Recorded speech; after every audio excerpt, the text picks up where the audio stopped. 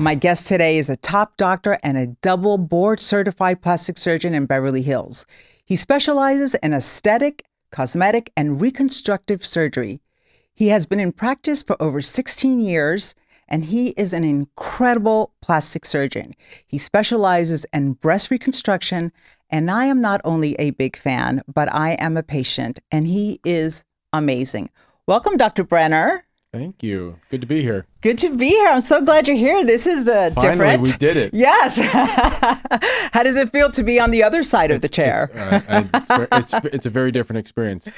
So I want to talk to you a little bit about the hot button topic that is going on right now, which is BII, which means breast implant illness. And this is something that you see all over social media now. I am so surprised on every day. It's tons and tons of women coming out.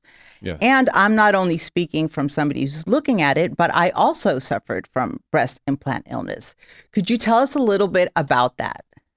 Sure. Well, first of all, you're 100% right. This has been social media driven from the beginning. That's why you're seeing it all over social media. This has been a patient-driven phenomenon, which has really forced us as physicians and surgeons to A, take notice, and B, kind of take review of what our normal standard practices have been for so many years. So, and what breast implant illness is a constellation of symptoms which are attributed to having breast implants in. And the reason why breast implant illness has been such a hot topic, burning hot controversial, topic. Yes. Certainly controversial. Yes. In my world, among plastic surgeons, controversial among, FDA, controversial among all the medical societies, the plastic surgery societies, and the implant manufacturing companies. Right. Because there really is no way to test for it.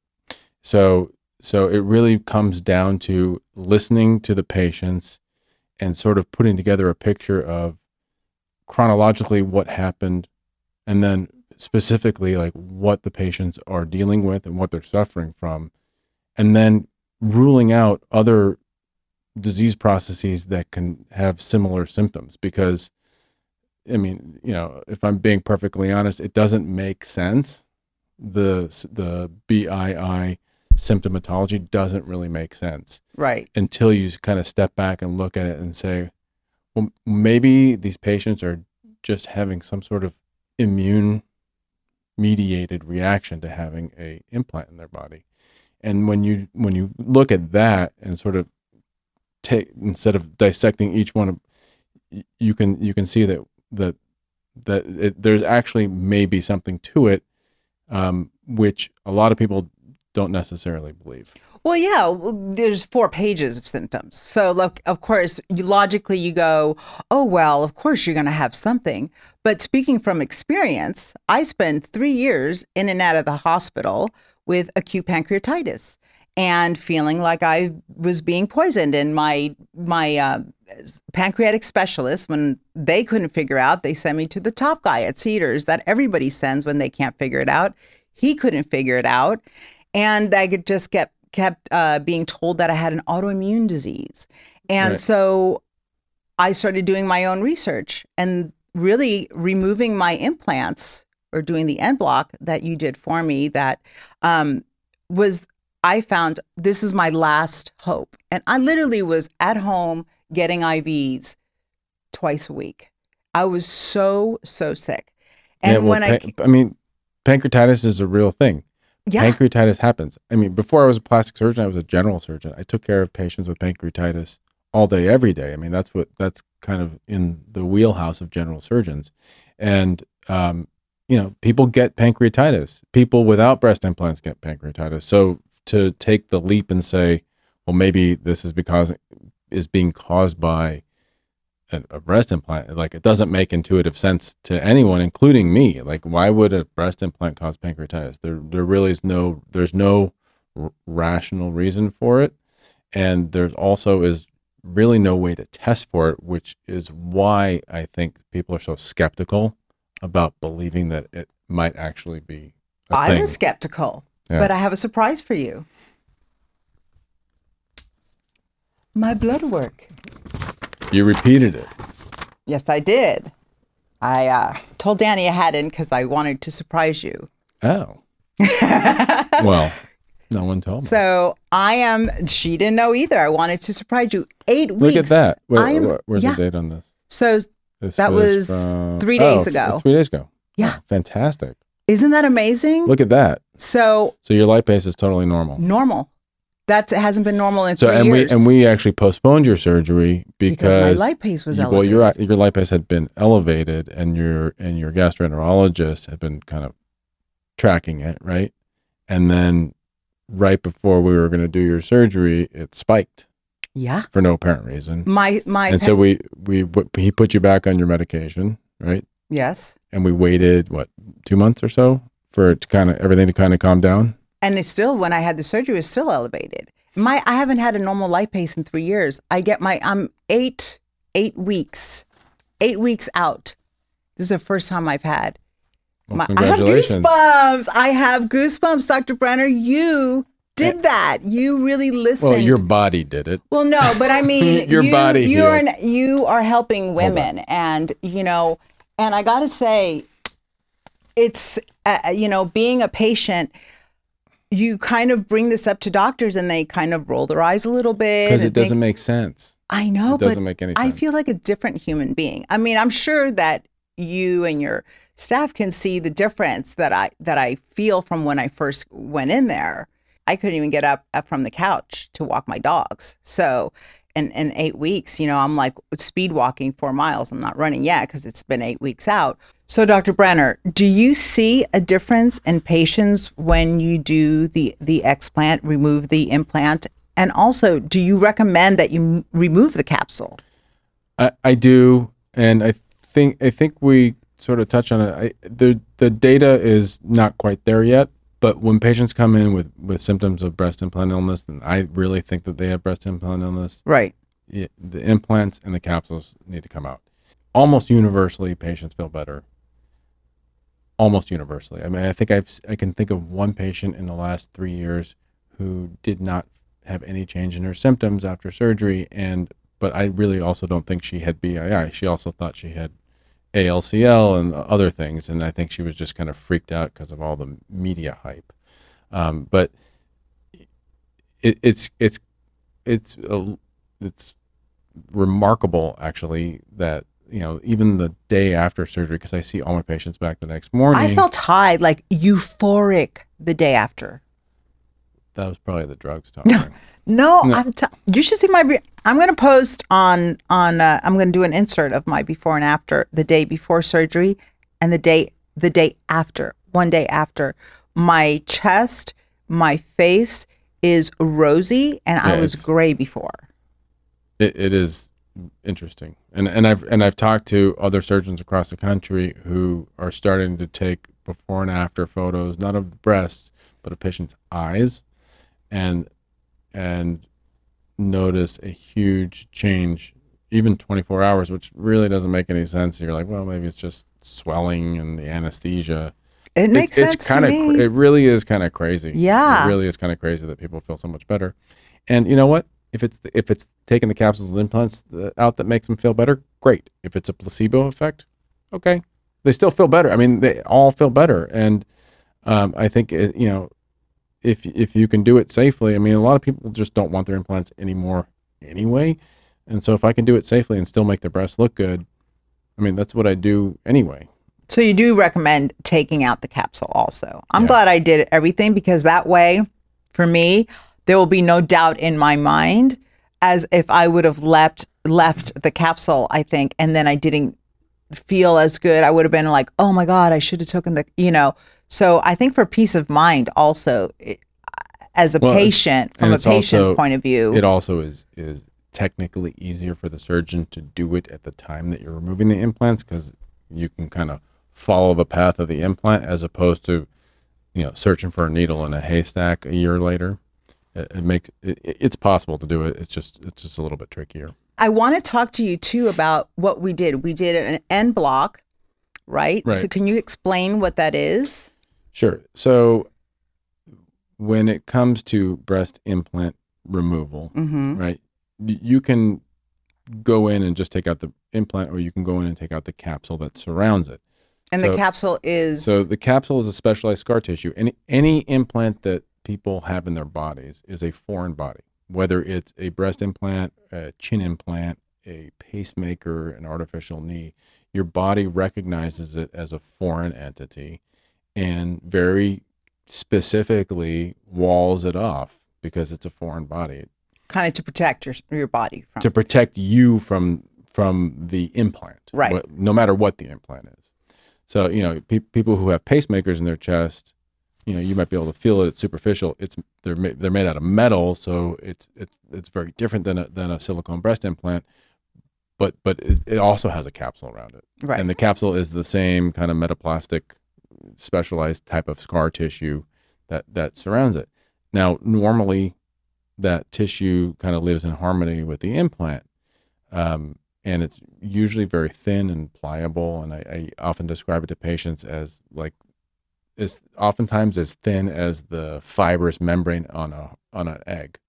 Oh, like wow. when you take take a hard boil an egg and you peel off the shell and there's and a fibrous right. Sometimes it's that thin, like so thin that you can read a newspaper through it. Sometimes, however, you can have patients who develop an entity called capsular contracture, which we know in our publications, in our literature, has a infectious origin. It doesn't mean that the implant was necessarily infective, but right. somehow at some point in time between the implant being put in and the time that they develop a capsular contracture, some type of bacteria makes its way into that space. There's a kind of a space in between the implant and the capsule. Right? So it also doesn't make a lot of sense, because you would think, well, if there's bacteria there, why isn't there pus? Why isn't it become infected and red and hot and work its way out of your body? Right. That would be a normal thing, but it doesn't. But there are some bacteria that create what's called a slime layer, and it can attach.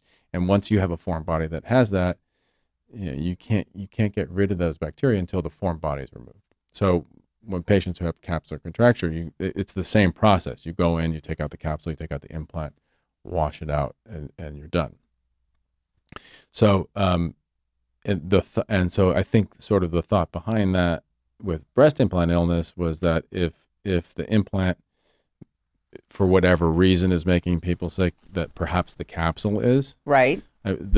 Truthfully, there's no data that shows, even today as we speak, there's no study that shows that taking out the capsule, taking out the implant with or without a capsule, actually has any effect, positive or negative, on patients' symptoms. Right. Just because it hasn't been studied, not because it doesn't necessarily mean that it's true.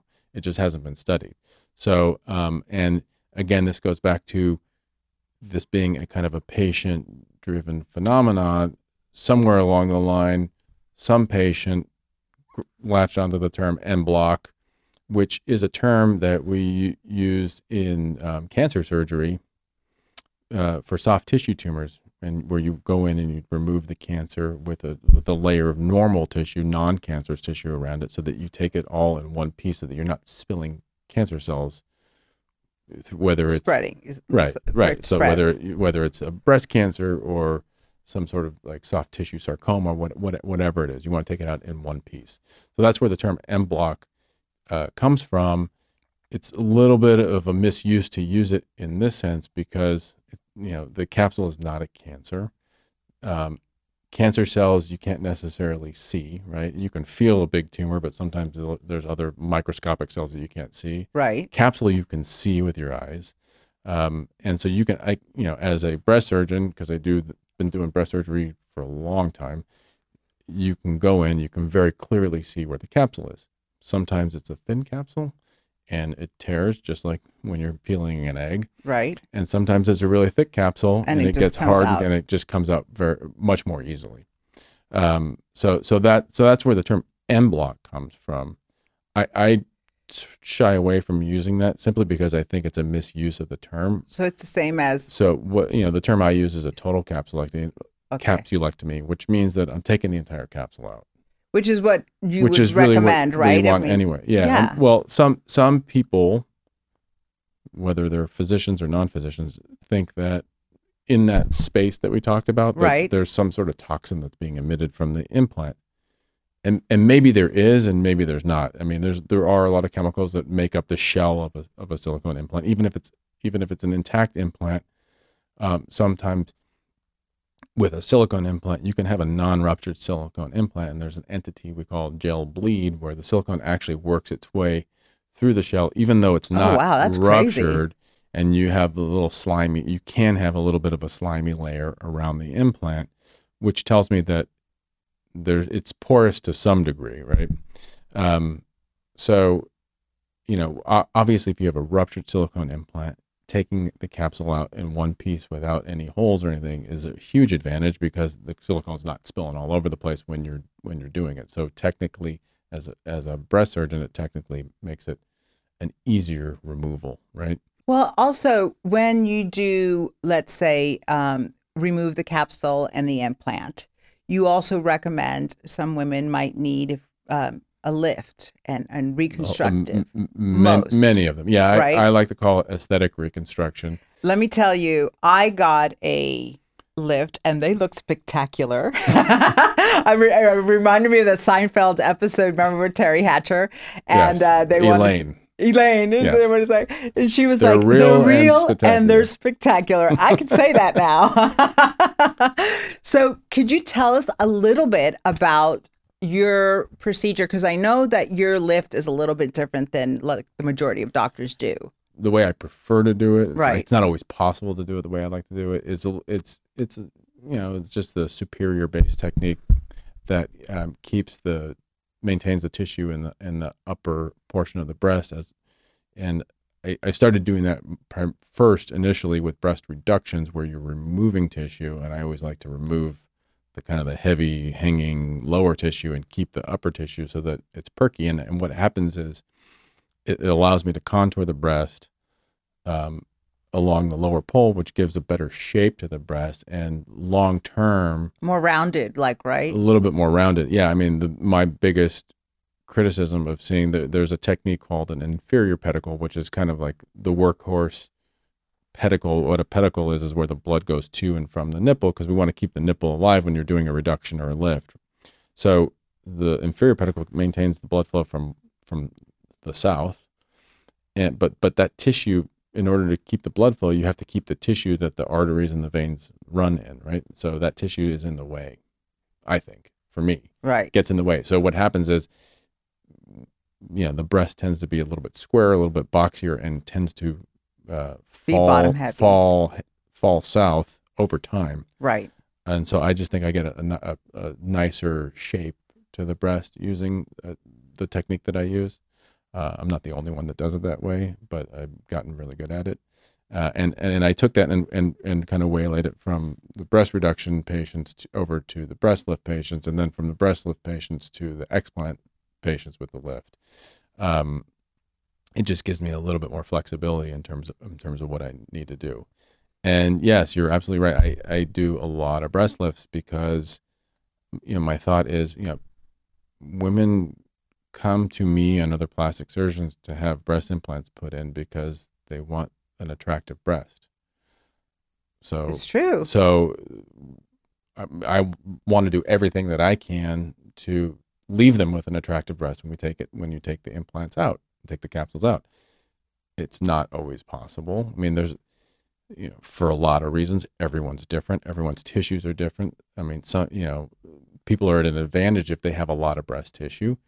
They're at a disadvantage if they have very little. I see not only does the skin get stretched out, the breast tissue gets stretched out.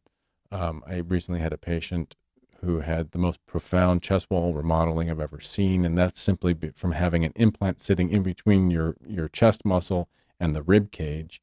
That sounds painful. Years and years and years of just, exercising, doing push-up, whatever you do in your everyday life, and having that push and push and push.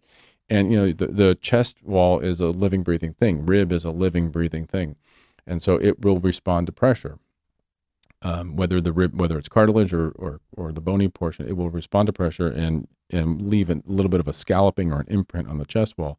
So if you take someone who was, let's say, A cup or smaller, very flat when they first got it, and had very little breast tissue, and then you put an implant in, and maybe it looks great with the implant in, but you leave it there for 10 years and you take it out, you're not going back to the starting point. You're actually going, it's actually worse than where you were before you had it put in, because you have, just by having had that implant sit there for 10, 15 years, whatever it is, it has actually increased the space. It's actually pushed your chest wall back. And so whereas you may have been neutral and flat to begin with, sometimes you can end up being indented even with no change in your actual breast tissue.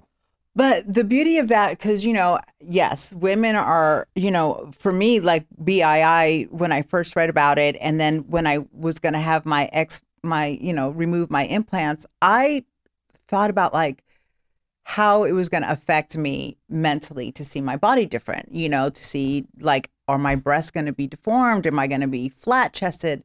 But then you have something else that you do that is, really cool, which is fat grafting. Yes. So even if you remove your implant, right, and you're not as full after you get a lift, you can do fat grafting. You can get more volume. Again, very patient dependent, because you have to have some fat. I mean, I have, usually the issue is the people that need it the most have the least amount of fat, right? Because if they're skinny and have no breast tissue and their torso's like this, then oftentimes they don't have fat in the rest of the body. But that's not true across the board at all. And I have some patients who just want more breast tissue, and if I can kind of rob from Peter to pay Paul, I think why not? It's a great procedure. I've been doing fat grafting to the face for facial rejuvenation, right, and to the breast in conjunction with breast reconstruction for years. And some years ago, plastic surgeons started doing it as an aesthetic operation, right? So some surgeons even do it as, which I now do a lot of as a result of all this, for primary augmentation. So instead of an implant, doing fat grafting. That is amazing. Which is great. I mean, you don't get as much volume as you would with an implant, but some people don't want that much volume. Some people don't need that much volume. Right. Right. So it's a great procedure when it works, and even if I can get a little bit more volume, or oftentimes maybe some patients don't even need more volume, but maybe there's some asymmetries that exist after we do a breast lift. It's really useful to help correct those asymmetries. If I can do it, great. Right. Well, the beautiful thing about fat grafting too is not just for the breast, but you can, they're using it as filler now. You put it in your lips, you put it in your cheeks, right? The time. Yeah. And it lasts longer. Yeah. Oh, it does. Which is nice. You don't have to keep coming in every 6 months to have your Restylane and Juvéderm. Well, we need to talk. So let's say when you do the fat grafting, can you explain what that procedure is like? When you do the fat grafting, you remove it, how much of, let's say, the fat actually stays with you? Because I understand that sometimes it's not 100%. There's a percentage of the fat. That's absolutely true. I don't think I've ever had a patient who had 100% retention of the fat. It just doesn't exist. A couple factors. Number one is how the fat is harvested, how it's retrieved from the patient, in terms of the technique, how it's processed in the operating room, and there's so many different publications of different surgeons with different techniques and like how they like to do it, and then it's how it's injected. You can inject 1 cc at a time, or you can inject 50 cc's at a time. If you just slam it into the breast tissue, it's not going to do very well. You really have to finesse it. And then also probably the more important is what we call the recipient bed, right? Right. The What is recipient bed? That means where you're putting the fat. Okay. So you can't. Whereas with a breast implant, you can make a pocket and just put it in because it's an inanimate object. It doesn't require blood supply to heal and live there. It just, your body just kind of encapsulates it. Fat grafting, like, you don't take out the implant and just replace it with fat in the same space. That is a recipe for disaster. It's not going to work. The fat that you take out, let's say you take it from your thighs or your abdomen or your waist, that fat, before you've removed it, is a living, breathing thing, right? It's getting blood. It has blood flow going to it. It has blood flow coming from it, bringing to it nutrients and keeping it alive, right? So you have to keep it alive. So you'd want to transfer After it. you transfer it, it needs to stay alive. So your body, the way it stays is your body grows new blood vessels into the fat. So I always like to use the analogy of like an apartment complex. If you have a 100 apartment complex that comfortably sleeps 100 people, but you shove 500 into that apartment complex, you're going to have problems. People are going to start, jumping ship left and right, and not everyone's going to make it through.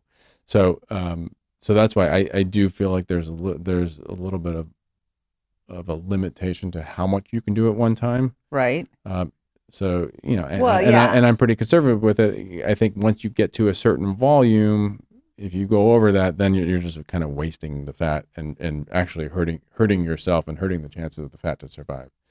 So let's say with when you're transferring, like if you have, let's say, remove your implants and or just get a breast lift, do you recommend doing a fat transfer within that same procedure, or do you recommend, like, let's say if you get your implants removed and you get a lift, would you do the fat transfer at the same time, or would you do that later? That very much depends on the patient. Okay. And again, have to listen to the patient in terms of what they want. A, B, it also depends on what canvas you're working with. If you have a young patient with a perky breast who doesn't need to have a breast lift, they just want a little bit more volume and they have some breast tissue to graft into, then I can do the explant and then graft them immediately and get a reasonable take. Mm-hmm. Sometimes you have to go back and do a second round. But if you have someone who let's say had their breast implants put in 20 years ago, and then they went and had a couple kids, and then they breastfed those kids, and now their breasts are kind of hanging off of their implant and they need a lift anyway, and then they develop BII and they want their implants out, or, which I have a lot of patients who don't have BII at all, but have that same scenario. They had implants put in their 20s, they went and got married, had kids. After having kids, their breast just kind of got 2 sizes bigger than it was before, and they stayed bigger, and suddenly they went from being happy with their CD cup to having like a G cup breast that they never really wanted.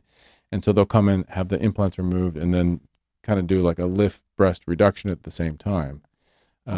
So I have that that group of women as well that come in.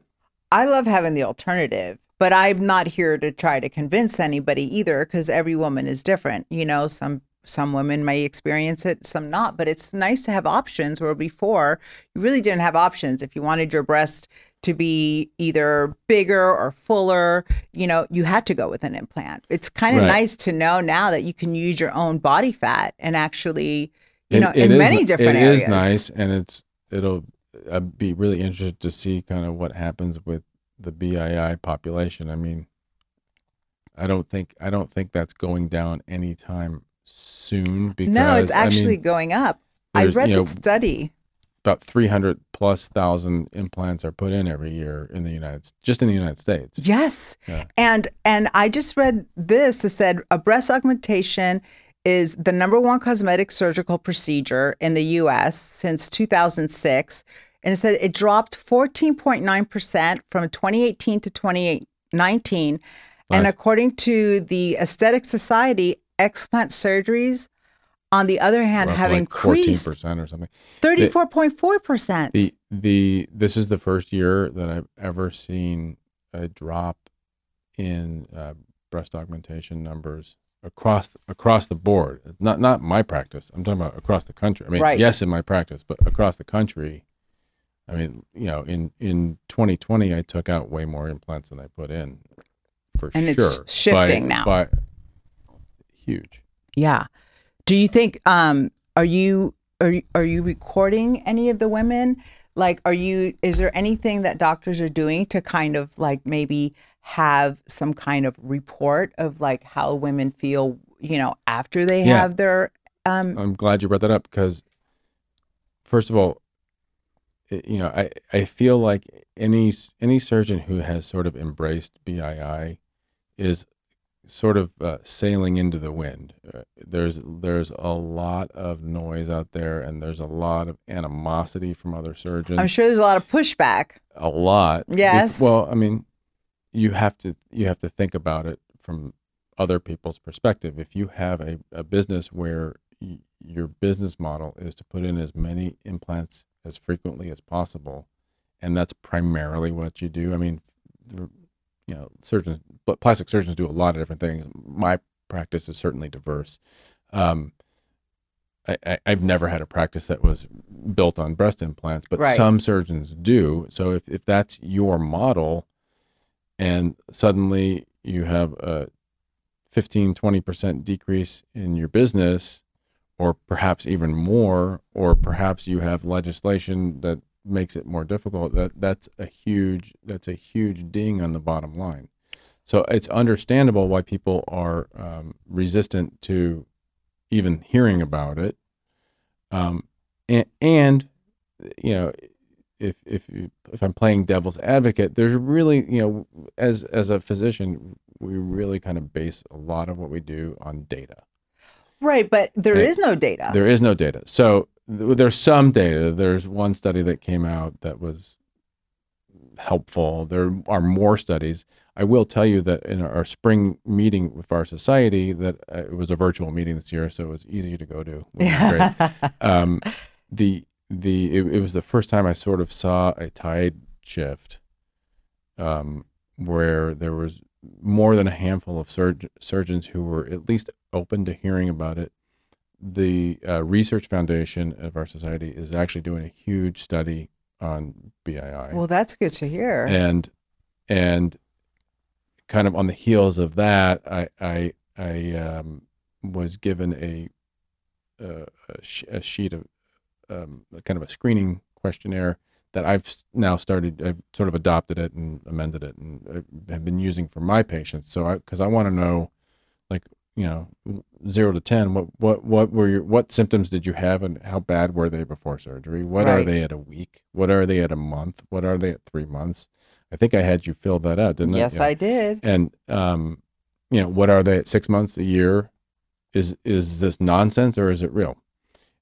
A lot of this is just subjective, right? It's just it's how you feel. Like, I can't get into your brain and say, oh my God, this pain that I had in my arm for the last 5 years, which has been a 10, and suddenly it's not there. Like, I don't know. I can't gauge that. I know, but look at my blood work. Right. I mean, that to me, if there was any doubt in my mind, that to me solidified. I couldn't wait to tell you. I mean, Danny asked me, she's like, have you gotten your blood work? And there was like a silent pause for a second, because I was dying to tell her yes, but I didn't want to say anything, because I wanted to save it, for the show. Like everything now is save it for the show. Don't talk to me. Save it for the show. But I'm not talking to you. I'm saving it for the show. Yeah. But but that's awesome. And how do you see a difference in your patients? Did you talk to your GI guy? I did, but Dr. Brenner, this is why it's so important to have you on the show, because I find that doctors kind of do the rolling of the eyes. And I also feel in the medical community that women sometimes are not listened as much as men. Like, I think men are taken more seriously. Like, I'm not talking about plastic surgery. You may be right. You may be right about that. Yeah, I mean, there's this whole. What I would say to that is, when I first started seeing BII patients, I mean, I think I'm pretty good about listening to patients in general, but specifically the BII patients. When I first started seeing these patients, I didn't necessarily believe it. I didn't believe it either. And I mean, it just doesn't, because it doesn't make any rational sense. But 1 becomes 2, becomes 5, becomes 10, and then it's And the you see same a story, difference? and the symptoms are overlapping. And then I was like, I start taking out implants, taking out capsules, and people are getting better. Initially I thought, well, maybe it was just sort of placebo, and maybe there is some degree of placebo to There it. could be. But like the only way that we're going to know that is to study it, and so that's what we're starting to do. Well, and it's nice to have doctors like you because, like, for instance, my pancreatic specialist, when he called me, he emailed me. He's like, let's talk tonight. Your work is excellent. Your lab work is excellent. And I was like, And you're off your medications. I haven't taken anything. I haven't Since taken before the NAC. The only thing I was taking was NAC and a cholesterol medication. And I haven't taken anything. And so he called me last night at 6:00 and he's like, what are you taking? Have you been taking? And I'm like, I'm not taking anything. I had the implants removed 8 weeks ago. I said, 3 years, I haven't had a normal lab. And I said, I want to connect you with Dr. Brenner. I'm going to email both of you. I spoke to him before your surgery. And I said, but this is my point. I said, because since then, this is why I think my numbers are normal. And he was like, and I said, so if you have any of women that are coming in and they're getting acute pancreatic attacks and you don't know why, just ask them if they have implants. And he was like, oh yeah, okay, yeah. And I said, well, I'm going to connect you with Dr. Brenner, and maybe you guys can, maybe there's something there. But I find that it's nice to have a doctor like you that is actually listening to these women.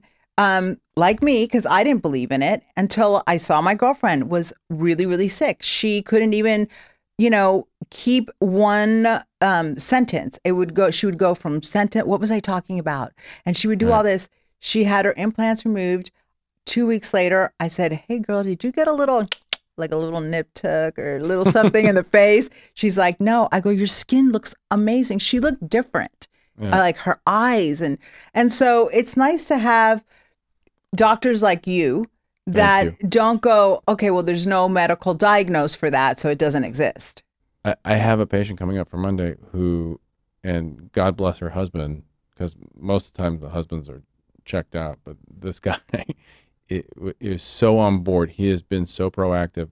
She's been to, I think, more specialists and multiple doctors in the same specialty. Yeah, she probably feels like she's going crazy. Than any patient I've ever seen. And all of her lab work is normal, but there's really just no explanation. So it's like almost like people are at their wits' end, and hopefully, and they're becoming proactive about it. Hopefully this will work. Hopefully it'll work. I mean, I think it will. I can't guarantee it for anybody. I didn't guarantee it for you.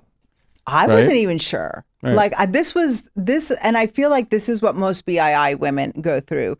Like you go through a litany of like blood work, and then it always comes like you have an autoimmune disease, but they can't tell you which autoimmune disease. And then you have beginnings of rheumatoid arthritis, or there's always like a they put a boot on my leg because I had burning in my feet, and they put a boot on my leg which didn't do anything.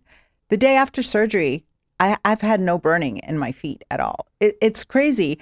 And it's just mind-boggling that I kind of did it as a last resort. Right. For me, it was like, okay, I was actually writing a letter to my son because I thought I was going to die or I had cancer and they didn't find it. And I felt like I was dying. I told my husband, if I didn't know you loved me so much, I would think you're poisoning me. That's how bad I felt. To now, 3 years feeling horrible. This was my last resort. I was like, this is the only thing I have left that I could do. I told my husband, and he's like, let's do it. Let's do it. And I'm so grateful, 1, to have found you. 2, you have a holistic breast team also on staff, which they're good. They're amazing, and it's kind of nice to have that. Yeah, Amanda, no Amanda other doctor has that. She's pulled it together for us. Yeah. Excuse me.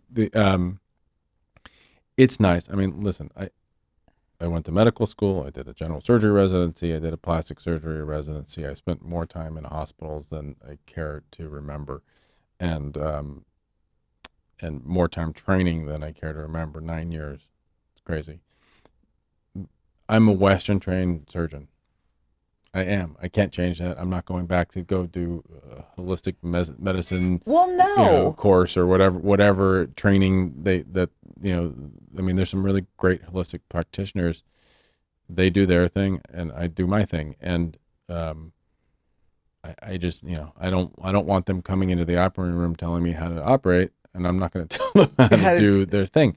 I mean, I've always said, even before breast implant illness was a thing, I've always said, like, if alternative therapies are not for everyone, but if they work for you, great. A lot of people think that acupuncture is hocus pocus, but I think if it works for you, I mean, there is a physiologic basis to it. I mean, if it works for you, great. It doesn't work for everybody. I'm in the middle of the road. I'm Eastern, Western. Some stuff is too hokey pokey for me, and some stuff is, works. So I feel like I like to dabble in both. Again, there's extremes don't really work for most people. I mean, yeah, exactly. I could say, you have breast implant illness, and you go to somebody and they're like burning sage, hoping that you're going to get better. Well, that's not going to happen. Maybe it'll help you unless afterwards. Unless you believe placebo. Well, Dr. Berner, can you tell people where they can find you, how they can find you, your website, your social media handles? Absolutely. So, I mean, the best thing to do is to call me. I have people. Call him because let me tell you, he is amazing. In the office, Danny, all the office staff. We have an awesome staff. You have an awesome staff, an awesome support. All the way through. I mean, front office, Danny, Jihan, our OR team is amazing. Because it's not just about like coming in for a consult. I mean, it's a process. People don't understand that it is a months-long process to do. Even just one surgery is a month-long process. When I sign up a patient, I'm not just signing them up for surgery. I'm signing them up for the preparation for surgery, right? The surgery, the recovery. Well, your anesthesiologist. She's awesome. Okay, first time that I've never been sick after a surgery. She's amazing. Not even. I'm usually like so nauseous. I felt. Don't tell Lori I said this, but she's amazing. She's amazing. Well, your whole. I'm not gonna let her watch this. I don't want to sound like I'm blowing smoke, but I swear that they're just amazing. Their staff and your bedside manner. I mean, he dealt with me and survived. So. I did. I survived. That's saying a lot. So yeah, the best thing, I always prefer just calling the office because I'm not usually around answering my Instagram. The website is kevinbrennermd.com. The office number is 310-777-5400. I'll put it down on the screen also. And then YouTube. I also have my I have a lot of stuff up on my website. I have a ton. My website is deep. You just have to look through it. But I also, more in real time, I'm updating my Instagram, which is kevinbrennermd. And so, I have videos and testimonials and before and afters and, updates from patients like you and patients like Amanda and everybody else. And, it's not all breast implant illness all the time. I do a lot of different stuff, but I do take care of a lot of breast implant illness patients. Well, yeah, your work is incredible. And just, you see the before and afters, like,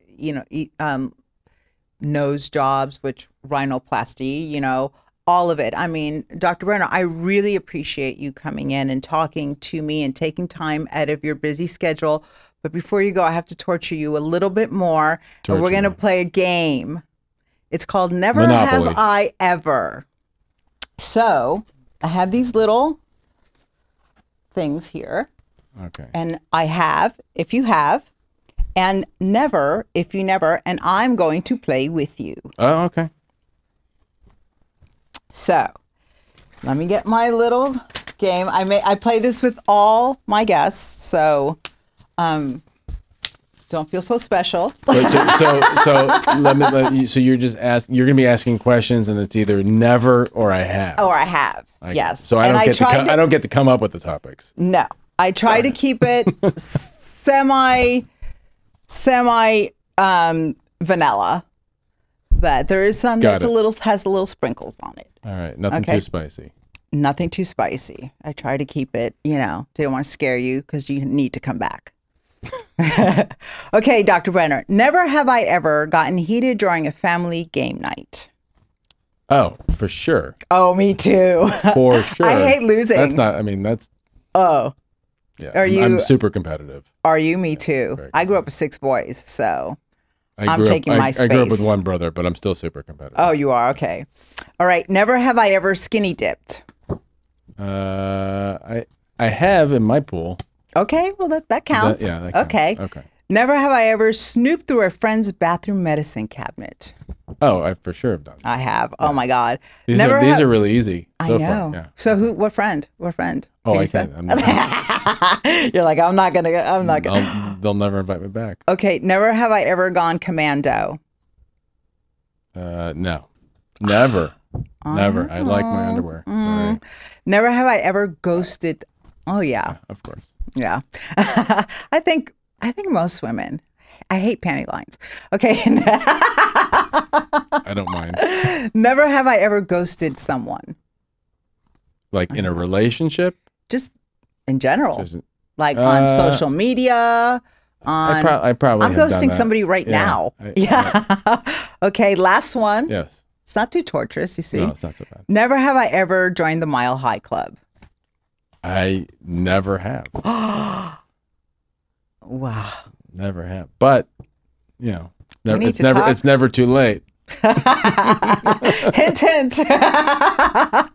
Thank you, Dr. Brenner. Thank you. It was amazing having you. Thank you for being a good sport and playing with me. Sure. And again, Dr. Kevin Brenner in Beverly Hills. Call us. Yes, call him. And again, thank you. I'm so happy with my results. And I feel so good. I can't really thank you enough. I love hearing more than anything. Thanks for listening to Left Unsupervised. Don't forget to stalk us on Facebook, Instagram, and Twitter at Left Unsupervised Podcast. We'll catch you guys next week. Thanks for listening.